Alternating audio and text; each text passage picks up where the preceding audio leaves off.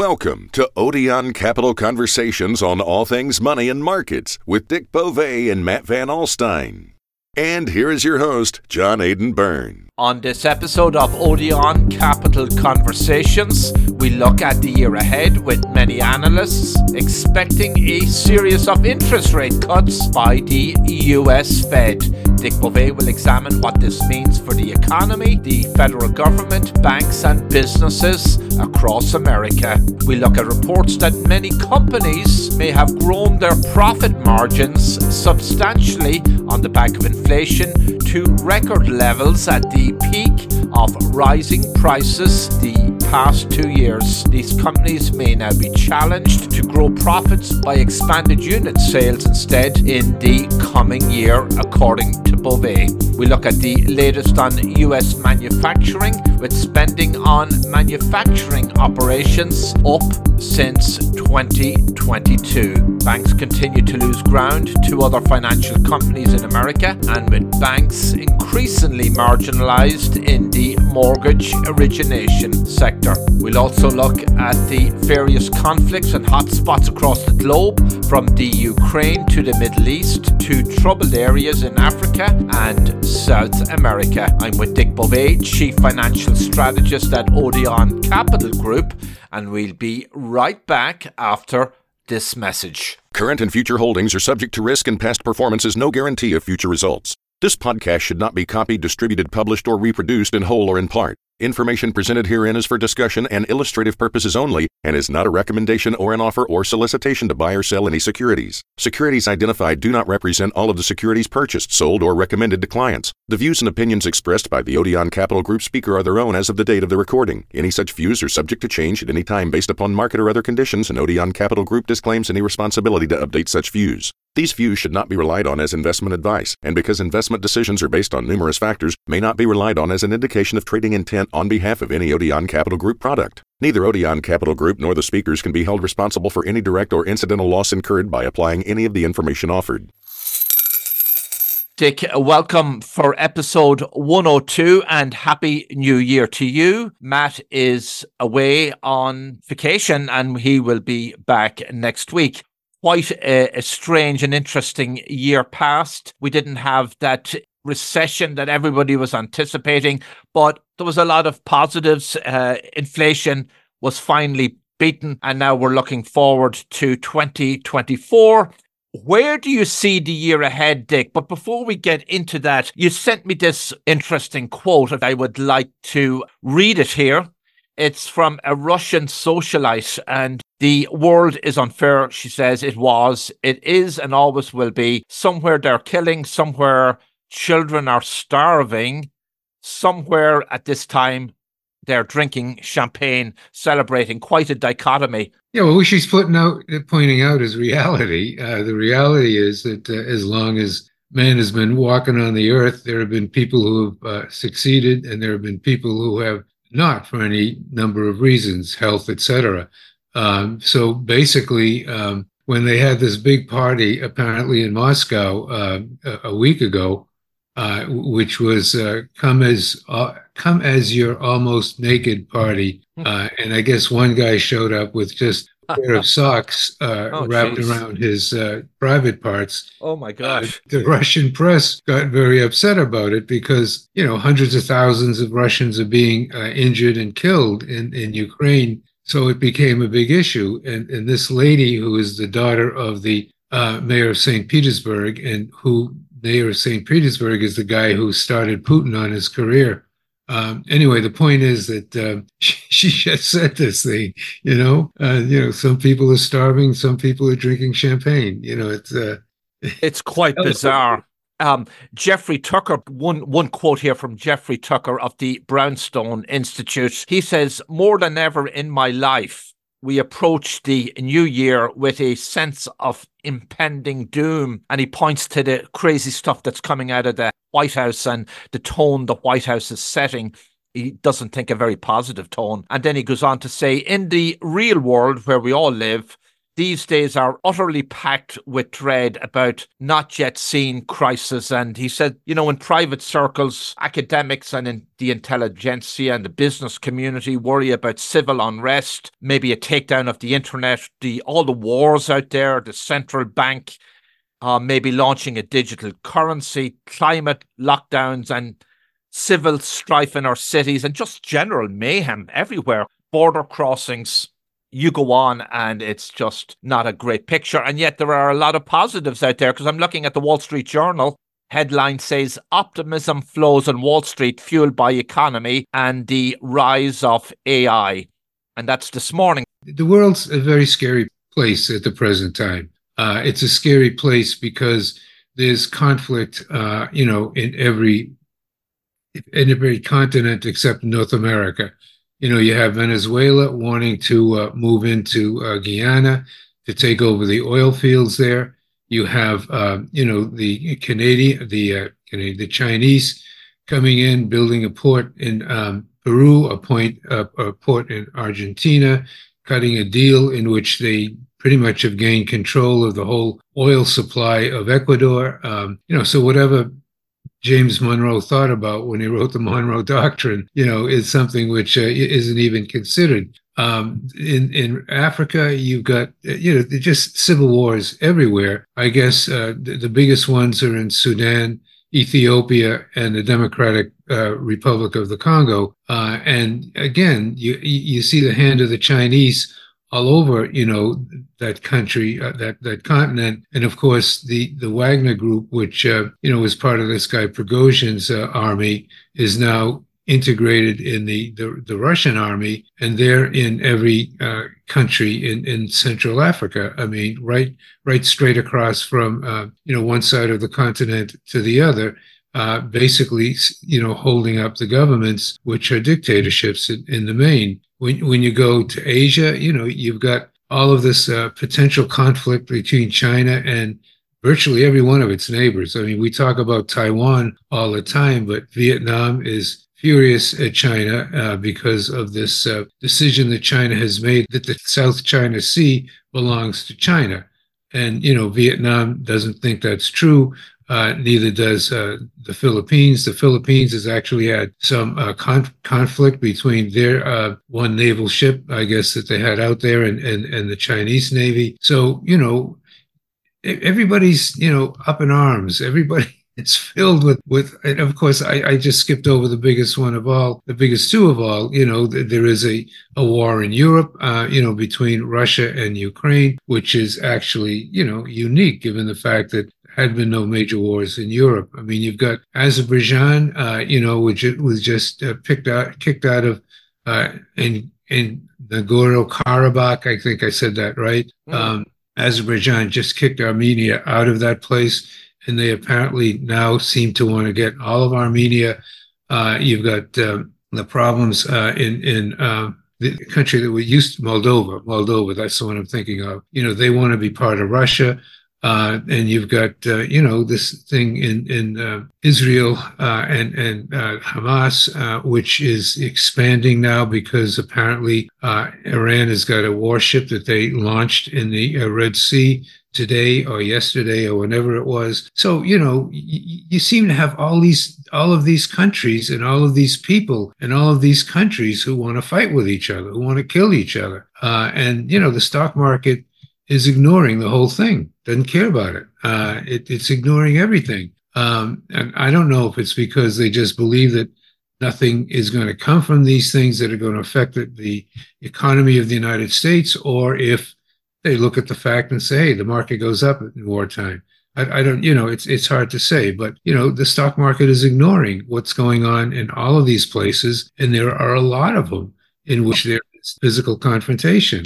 It is truly remarkable, and maybe it speaks to the fact that we're still manufacturing. Our oil production is still holding pretty steady. We haven't hit $100 a barrel, as some were predicting last year.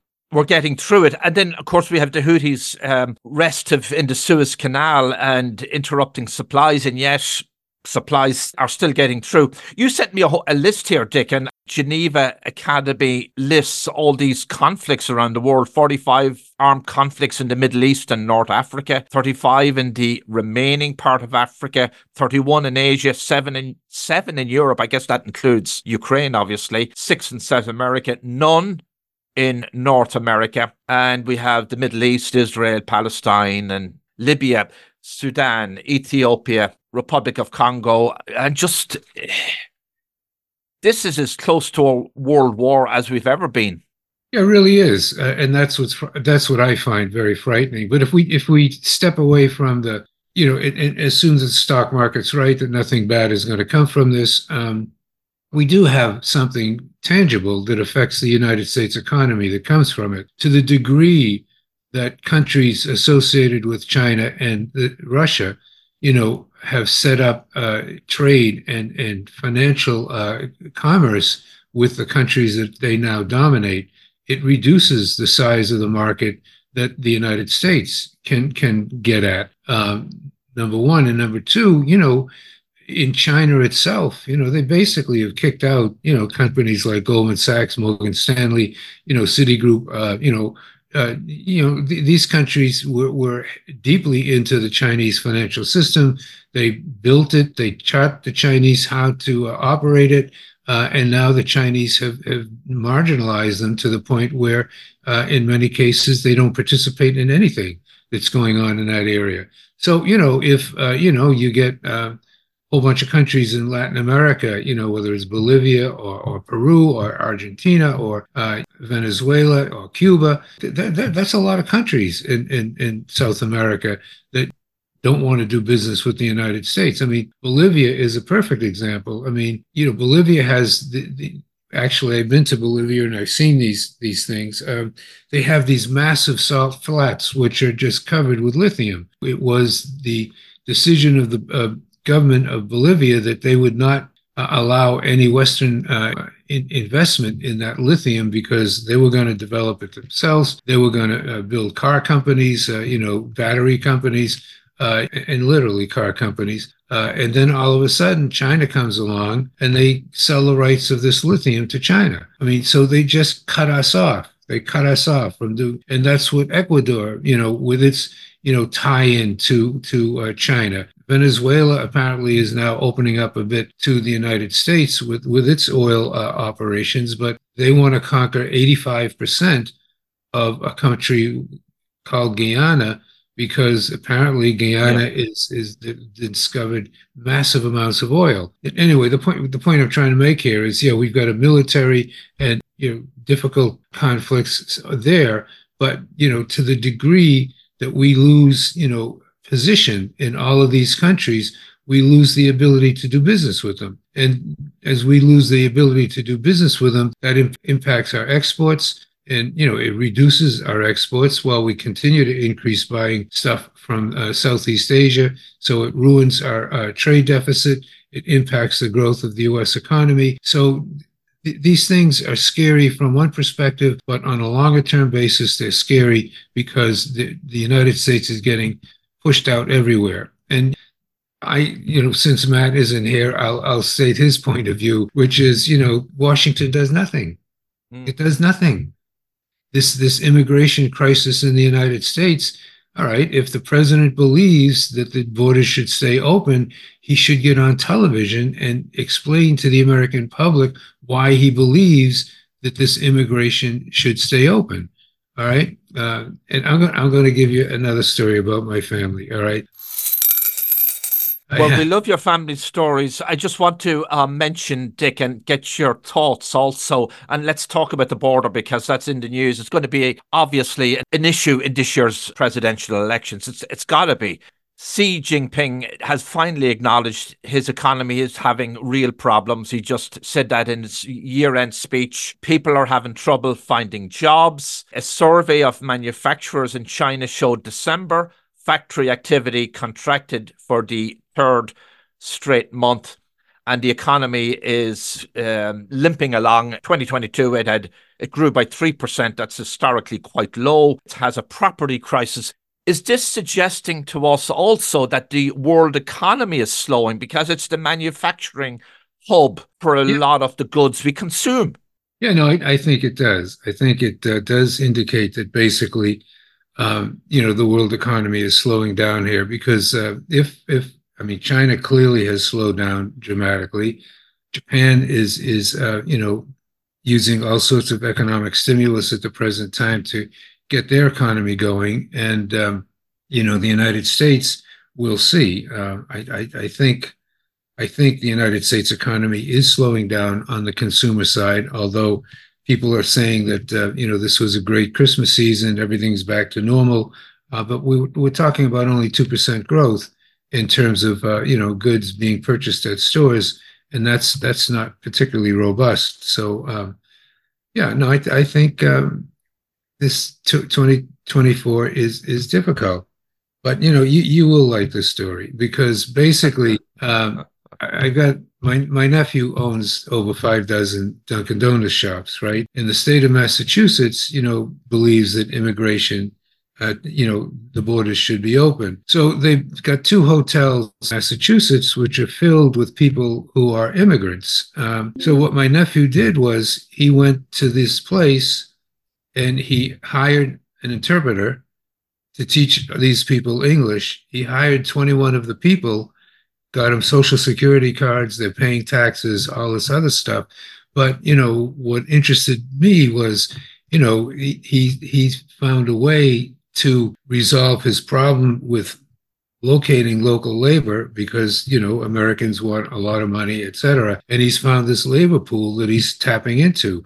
And I have to believe that there's got to be hundreds of companies around the United States who are doing the same thing. I mean, he literally now has on his staff a teacher who is teaching these people English, teaching them how to file papers, teaching them how to do what is necessary. And they're working, and they work extremely hard because they want the jobs. They want a way to begin life in the country. And again, I don't think he's the only one doing this. I think that there's got to be hundreds of other companies which are doing the same thing.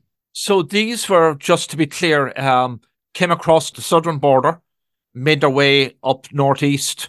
Put on a bus, right? Yeah. Texas put them on a bus. They were sent to Chicago, they were sent to New York, and a whole bunch was sent to Boston, and Massachusetts, right? Mm-hmm. So essentially, they came across the border illegally. They were put on buses by, the Texans. The Texans sent them to Massachusetts. He sees this labor pool sitting there and he taps it. So he's hired all these. He's hired 21 of these people, but he's also hired a teacher, to get them acclimated to the economy, because who knows, what's going to happen with these people. I mean, whether they're going to be deported at some point or not, I don't know. But anyway, the bottom line is these people are being integrated into the economy. And that's what I think was kind of fascinating about what he's doing. That's a positive upside, and kudos to him for employing them and putting them to work, because that's ultimately the solution. It's just the chaos in the border has people really troubled. There's no disclosure. Nobody understands the system that's in place. And then there's questions about terrorists getting through with these hordes coming in across the border.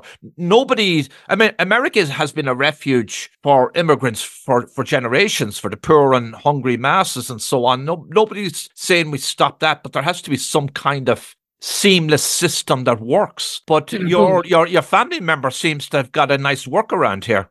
Yeah, well, there's a book called We Are Human Too, which, it was just published, in which they give the stories of like 50 of these people who come into the country illegally, what it's like for them in the country, how a whole bunch of them are now PhDs, a whole bunch of them have written books, a whole bunch of them are, have raised families, et cetera, et cetera. Now, I am a strong believer that we should have, a wall at the border. I mean, I have not changed my opinion. I believe we should have a wall. I believe that unrestricted immigration is bad. But the point is, we are seeing workarounds. And there's another book coming out, I guess, in a month or so, written by a guy who came when he was 9 years old, and what it was like to come up through the system, into the United States. And he's now, obviously, he's been through college. He's got a bunch of advanced degrees, and he's written this book, which I have not read because it's not been published yet. And then there's another example, this guy from Cuba who, he was told that he was part of the Cuban government. He was told to take, a bat and go out into these riots and just hit people with the bat. Yeah. He didn't want to do it, so he went through Nicaragua, came all the way up into the United States. He's working as a trucker right now. So we'll see what the ultimate result is here. But I do think, number one, that there should be a wall. I do think that the president should explain why he doesn't have one there. But I'm also looking at the other side. These people are not taking jobs away from Americans because America has this low unemployment rate. They are getting integrated into our economy, and hopefully that will result in good things. We've spoken frequently on our podcast about the demographic crisis throughout the Western world and in the US, low birth rates, not replacing ourselves. In the case of America, that's offset by high levels of immigration, at least traditionally. You've had numerous statistics on this, Dick. I heard one, I think it was in 2021. In the case of America, the population grew by 1.something million. 1 million of that population increase came from immigration. In other words, the natural increase was really low. So if we don't have these immigrants coming in to fill jobs, our economy ultimately will grind to a halt. We won't be able to finance our retirement packages, our social security, and all of those things that are necessary for a functioning economy. Yeah, no, you're right. We need the population to grow. And it may not be happening the way we think it should happen, because in 2038, which, seems a long way away from now, but it is not, there'll be more deaths in the United States than there are births. And without immigration, the population will decline. So, and that, as you correctly mentioned, John, that affects Social Security, Medicare, all this other stuff in terms of payments, taxes, the government. But it also affects consumption. You're going to consume fewer houses, fewer cars. You're going to consume fewer of all sorts of goods which are being produced, and it's just not good for the economy. So, I mean, we haven't figured out how to handle this thing, and we apparently refuse to figure it out in Washington. But the fact is that it is getting worked out somehow with these stories that I'm telling you.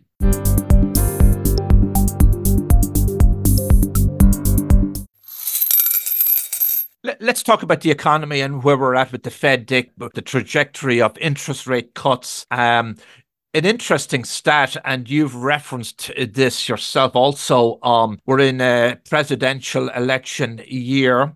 And according to Dow Jones market data, the S&P 500 has risen in 73.9% of presidential election years. So markets usually rise during election years. So given that, and interest rates expected to be cut, where do you see it? What kind of a year could we be facing? Well, the reason why, you have the stock market doing so well in election years is because whoever the president is, Republican or Democrat, makes the same, point of view, which essentially is he stimulates the economy. And he stimulates the economy because when November rolls around, he doesn't want what happened to George Bush, the first one, happened to whoever happens to be the president. I mean, if you recall, George Bush, was very, very unhappy with the Federal Reserve because they tightened monetary policy. The economy was weakening during that presidential election, and he lost to Clinton. All right. So every president understands that. Every president understands you got to have a strong economy if you want to get reelected. Now, the problem that you have this year is that, we can't have, we're not getting any budgets approved. And, the group of Republicans in the House of Representatives are, laying down the law that the budget has to be shrunk. So there won't be any fiscal stimulus coming out of Washington this particular year. And that puts real pressure on the economy. And basically, it's going to be interesting to see how it works out this year. Because you won't get the normal fiscal stimulus, you won't get the normal spending surges, you won't get all of the things that generally happen in a presidential election year because the economy, because the politicians are so adamant on both sides that they can't seem to come together. You say that it appears that the Federal Reserve will fade as the key driver of financial and economic events. That's referring to this year, 2024. Last year, the Fed had an outsized impact on what happened in markets and profitability and investments and so on, but that's fading. That's good. It's a new paradigm. Yes, in other words, since the pandemic began and the United States started running these incredibly sizable deficits, and the Federal Reserve had to step in 2020 and 2021 on 2019 and 2020, I forget which 2 years, but they bought 52% of the debt created by the United States. All right. So the Federal Reserve, was basically suckering up the economy, in that period, number one. And then number two, the Federal Reserve, raised interest rates, and that had a limited impact on the economy, but it had some impact. And now, the Federal Reserve is in a position where it doesn't have to do anything. In other words, it doesn't look like we're going to get an outsized deficit, which they're going to have to buy or finance. It doesn't look like, we're in a situation where they have to tamp down on inflation, because even though inflation is still not where they want it to be, it's not going to cause a major event within the economy. So we don't need the Federal Reserve to do anything. And the Federal Reserve has got its own problems. The first problem is that it loses, $10 billion a month, actually loses money. And the Treasury has to give that money back to the Federal Reserve because the Federal Reserve wouldn't be able to function because it is losing $10 billion a month. Second thing is that they don't have any real equity. The real equity at the Federal Reserve is $1.3 trillion less than what they claim it is. So if the Federal Reserve allows interest rates to stay flat or to come down, if there is no big, government deficit to deal with, Federal Reserve is just not going to be a factor in the economy and the financial system in 2024, which obviously I think is extraordinarily positive, because I don't think the Federal Reserve should be such a major factor in the economy. But it is, the Federal Reserve right now is in high country, as they say, in the sense that as interest rates come down, their real equity starts to grow. That deficit starts to go away, number one. Number two, because they're borrowing so much money in the reverse repo market, as interest rates come down, it's reducing their losses. So that the Fed, who knows, by the end of this year, the Fed might actually be in a place where it's making a profit again, and where its real equity is pretty close to its stated equity. So for the Fed, this is likely to be a very good year, unless there is some big, horrendous recession. It should also have some upside for the federal government debt. The Treasury Department estimates that the gross interest on Treasury debt securities was $879 billion in fiscal 2023. This number could rise to $1 trillion this year without interest rate cuts. We're expecting cuts, of course. With cuts, according to your calculations, it could decline to a level below fiscal 2022's $718 billion. Yes, yeah. In other words, when we take a look at how the federal government fares, they definitely benefit by a decline in interest rates. They benefit in a very significant fashion, because basically the debt is, 33, 34 trillion, whatever it is. And, the interest on that debt had risen to where it was the second highest amount of payments made by the U.S. government after, the Social Security, human right, Medicare, all this other stuff. So you could actually see, a decline in the interest payments being made by the federal government, which right now is not in the cards. But if interest rates stay down and go lower, then it would be in the cards. So that would be another major plus that would come to the economy as a result of a reduction in interest rates, which, as I say, it hasn't happened yet, but I agree with everybody else that it probably is going to happen by the middle of this year. Dick, why do you say will businesses be hurt by the loss of inflation? I mean, I guess it sounds counterintuitive. You would almost assume that inflation is not great for everyone, including businesses. Well, in other words, they have benefited by inflation. Now, again, this is a big debate. And on one side, you got Northwestern University. On the other side, you got the New York University. And then the government is on the side of the Northwestern University people. They claim that, for every, let's say, dollar that we see they had to pay for the goods that they acquired, they are charging $1.20. In other words, and that I don't know what the exact numbers are, but what they're saying is, and they call it greedflation, that what businesses did through the last couple of years as inflation went up, they found that there was no resistance to them increasing prices, which of course was due to the big government programs that were put into effect. As we mentioned, the government ran these huge deficits. They gave all this money to people, to households across the United States. These people spent that money. I shouldn't call them these people. We spent that money. And essentially, businesses took advantage of it. And therefore, their margins went up. Their margins didn't go down. If they were being hurt by inflation, their margins would have been reduced. But, they weren't. They went up. So the net effect is New York University say, yeah, well, the margins may have gone up, but basically, if you take a look at where the prices went up the fastest, you didn't see margin increases in businesses. It was where prices went up at a slower rate that you saw the margin increases. So, as I say, 6 months from now, a year from now, some university will come out with an in-depth, detailed study as to whether businesses took advantage of inflation by increasing their prices more than their costs. But we don't know at the moment what it is. Most people believe with Northwestern University that basically that's what they did. They took advantage of the inflation by increasing their prices, increasing their margins, and that held up their profits. So now if inflation goes away, and if the consumer is now in a position where they've borrowed a huge amount of money, you can't get it by increasing prices anymore. You got to sell more products. Unit sales.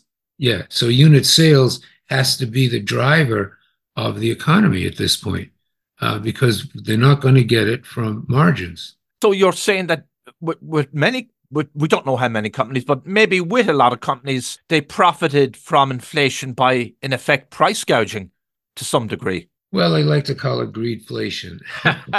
I know if we'd Matt here, he might disagree. Yeah, he objects to price gouging a lot. All right. But the point is, we'll find out. You got Lael Brainard, who is the chief economic officer of the United States now, saying that's what happened. You have Robert Reich, who was the Secretary of Labor, saying that's what happened. You got this university saying that's what happened. But again, they're all Democrats, right? So, you got to find some neutral party who does, serious research, who gives us the answer.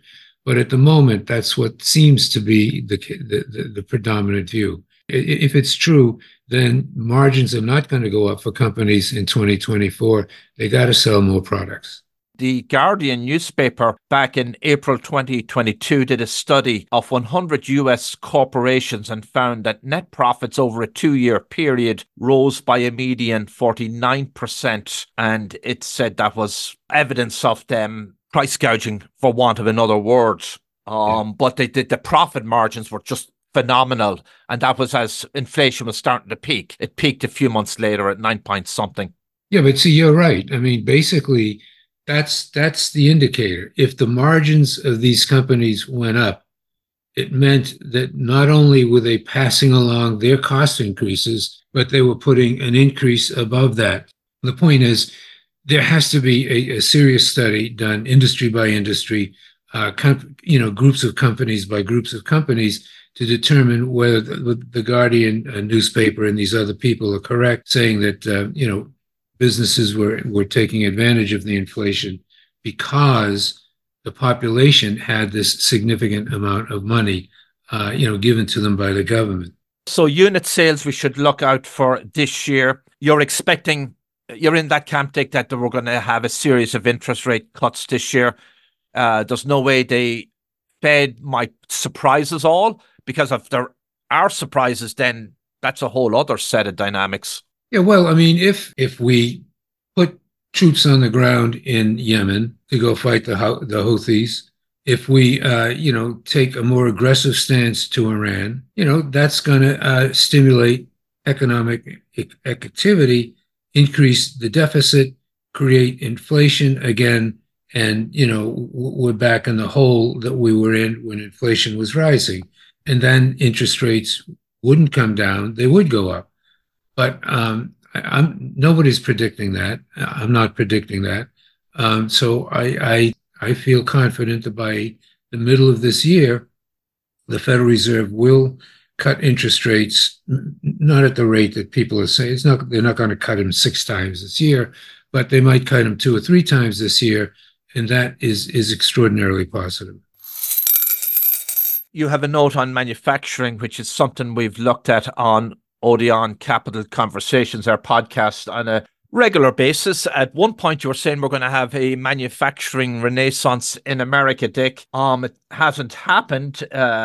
Manufacturing is still weak, yet spending on manufacturing was up in 2022 by 40%, and in the first 10 months to 2023, it was up by 72%. And then we had the CHIPS Act and the Inflation Reduction Act. So maybe we're in some kind of a holding stage that we'll see those jobs coming online in another year or so, because they've dug ground, or as they say, and but the jobs haven't arrived yet. They're still creating these plants around the country. Or is that a bit too optimistic? No, I don't think that's too optimistic. I think that's, my view has been that we must get manufacturing going again in the United States. We cannot continue to have Americans borrowing money on their credit card to buy products which are manufactured in China and Southeast Asia. It's just not a viable way to run an economy. And, ultimately, the Americans run out of the ability to borrow money to buy the stuff from, overseas, and they're not having the income because the jobs are where the manufacturing is being done. So ultimately, and it hasn't happened yet, and therefore I'm wrong in saying this, a year ago that it would happen, doesn't stop me from believing that it will happen. And I think that the reason why you see all these stocks soaring that are involved with artificial intelligence is because basically they have found a way to reduce the cost of manufacturing. In other words, they have implemented systems, whether it's robotics or whether it's the method of moving funds that lowers the cost of doing these things. And if artificial intelligence becomes more and more utilized, everybody wants to talk about chatbot and all that other stuff. That's not what we're dealing with here. We're dealing with the fact that it's artificial intelligence which is used to lower the cost of producing goods, which is going to get manufacturing competitive worldwide and therefore stimulate the growth in the U.S. economy. And I believe strongly that will happen. I think that things happen because they must happen, and that's something that must happen, and it will happen. It has not happened in 2023. My bad. I believe in 2024, you will definitely see it. Well, in terms of AI, artificial intelligence, a lot of the innovations and the development has taken place here in the United States. So that's to our good if we implement it and execute it, and we have the right leadership to roll out good programs. And we're seeing some positives there already. Yeah, well, another personal story. And Christmas Eve, I had a lot of people at my house. And so basically, one of the things that came up is, what does artificial intelligence do? And the person who asked the question is a pilot for Delta Airlines, right? A captain, actually. And he said that artificial intelligence doesn't mean anything. It's not going to do anything. So I had to explain that, when he flies a plane, he takes it up into the air and then he flips it on to the computers. And the computers handle that flight unless some unusual event occurs where he has to get involved again. But he doesn't touch that flying of that plane until it's time to land the plane, and then he lands the plane, right? So what's doing the flying of that plane? Artificial intelligence. That's what's flying the plane. And what does that mean? Well, Delta is now experimenting, same as Tesla, with planes which are pilotless, that don't need pilots at all. And Wow. I'm not going to get on one. No, no, no. Yeah, but the point is, I bring my artificial parachute with me.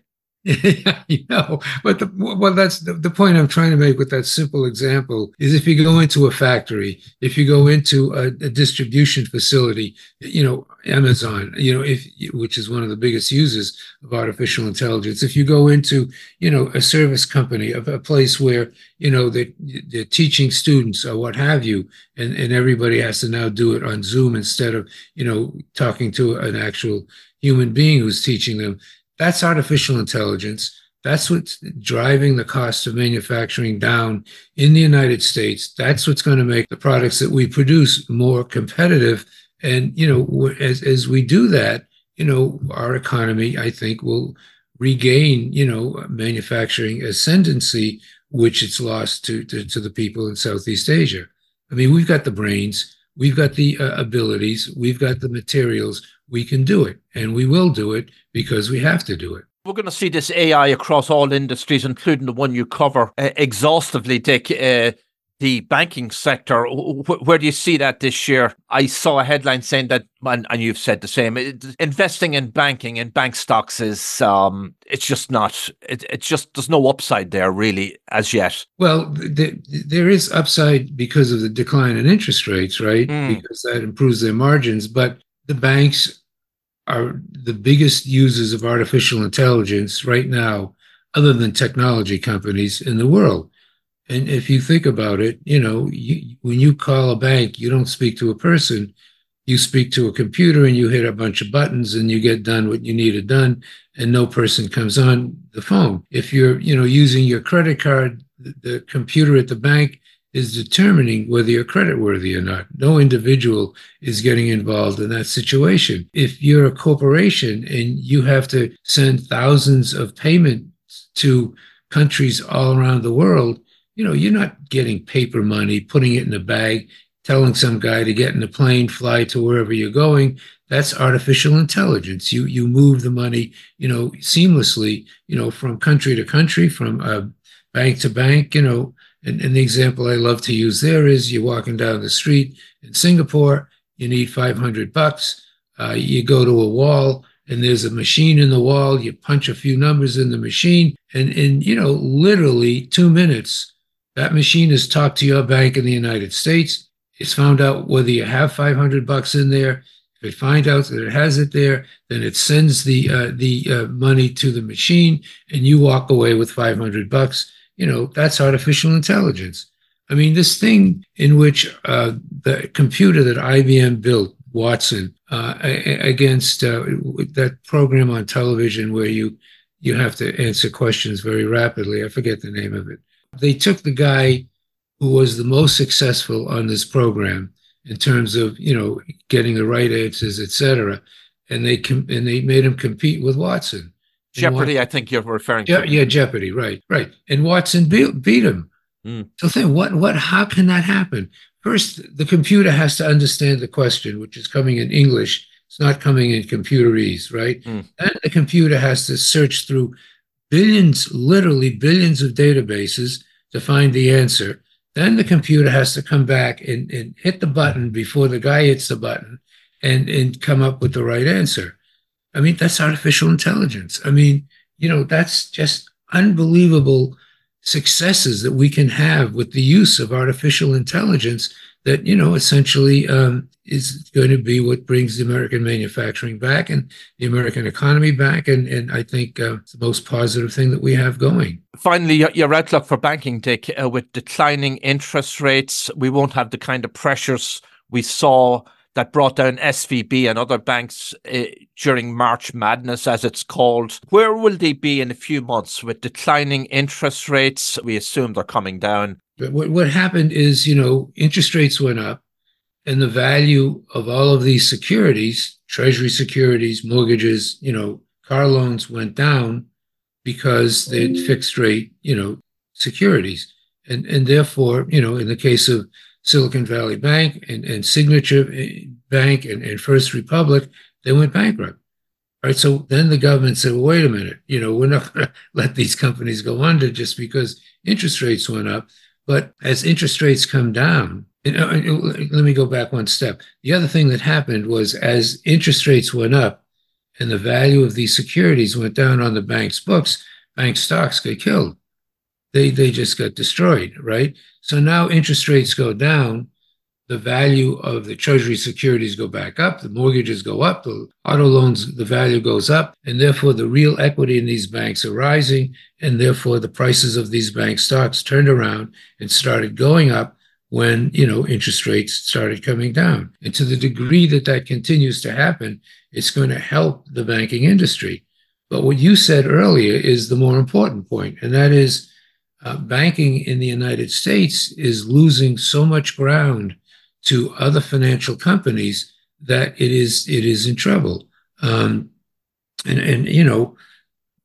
federal funds rate used to be considered the base rate on which you would calculate loans, but it is not as good as the repo rate, which is the repurchase rate. Mm-hmm. That's a repurchase rate.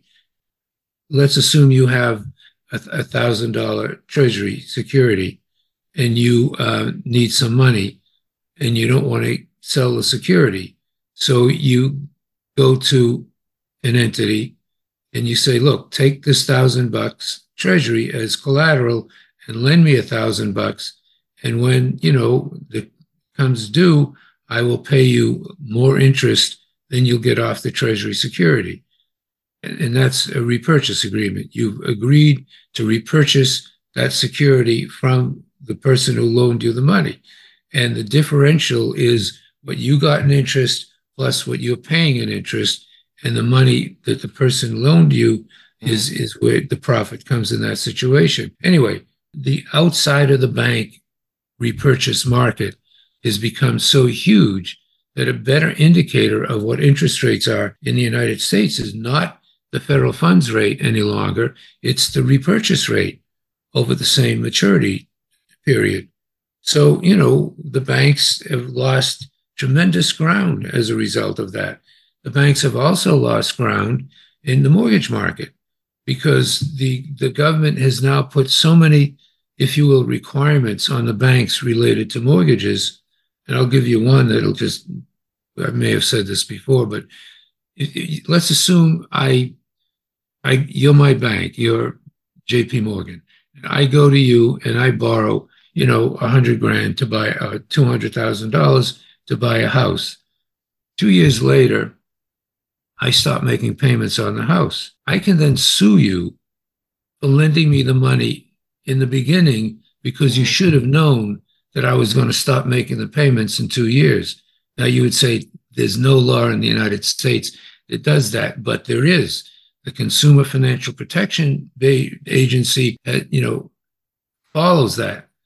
And what that does with banks is it doesn't make them want to make mortgages. Or the FHA, the Federal Housing Administration, you pay a premium to the FHA to insure your mortgage. So in case you don't make the payment on the mortgage, you basically, the FHA will pay it.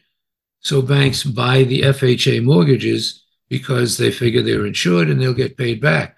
Well, in the great financial crisis, the FHA said, no, we're not going to live up to the agreement because you shouldn't have made this mortgage. There were errors in the formulation and in the documentation, so we're not paying you back. So now the banks say, okay, You don't want to pay us back? We're not going to make any more FHA mortgages. And the CEOs of two of the four largest banks in the United States, in private conversations with me, said exactly that. They screwed us. They screwed us. We're not going to make their mortgages. So, that means that the mortgage sector moves out of the banks to this non-bank financial area.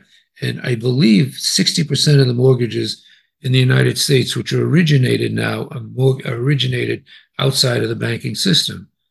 So, the banks have got a problem because the regulators keep making it more difficult for them to be competitive, whereas this non-bank sector has no regulations whatsoever. It can do whatever it chooses. So they've lost market share in the mortgage sector. 60% of the mortgages are done outside the banking system. Right. In other words, simple Wells Fargo, biggest mortgage lender in the United States for, I think, a decade, right? They won't make mortgages anymore. If you're a customer of Wells Fargo, they'll give you a mortgage. But if you're not a customer, you're not going to get a mortgage from Wells Fargo. Wells Fargo is now down, I think, to 15th or 16th largest, and I don't know the exact number, 15th or 16th largest mortgage originator in the United States. And that's reflective of what's going on in the whole mortgage sector. You get mortgages from Rocket. You don't get mortgages from Wells Fargo.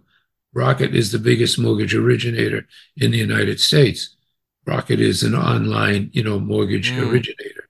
But the question, though, Dick, is if the lending terms are competitive with the banks, is it really such an issue?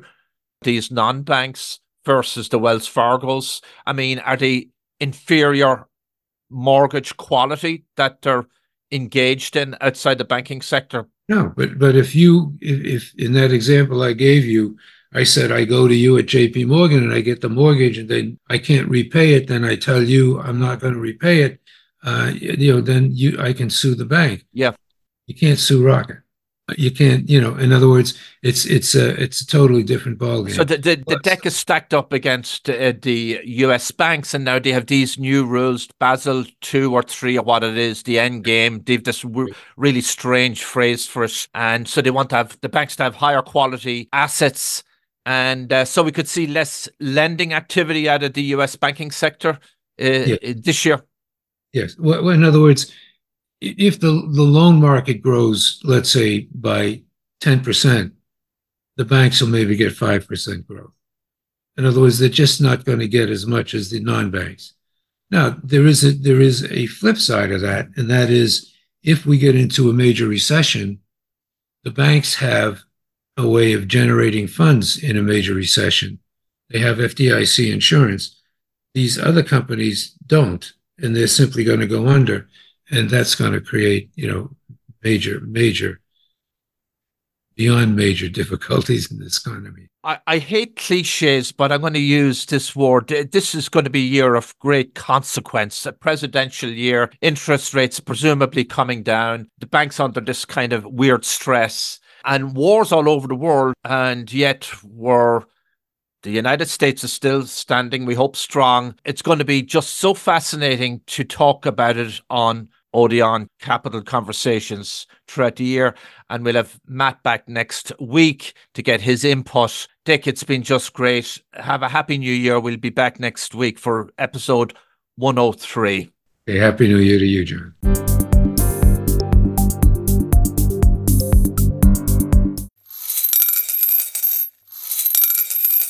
Current and future holdings are subject to risk, and past performance is no guarantee of future results. This podcast should not be copied, distributed, published, or reproduced in whole or in part. Information presented herein is for discussion and illustrative purposes only and is not a recommendation or an offer or solicitation to buy or sell any securities. Securities identified do not represent all of the securities purchased, sold, or recommended to clients. The views and opinions expressed by the ODEON Capital Group speaker are their own as of the date of the recording. Any such views are subject to change at any time based upon market or other conditions, and ODEON Capital Group disclaims any responsibility to update such views. These views should not be relied on as investment advice, and because investment decisions are based on numerous factors, may not be relied on as an indication of trading intent on behalf of any ODEON Capital Group product. Neither ODEON Capital Group nor the speakers can be held responsible for any direct or incidental loss incurred by applying any of the information offered.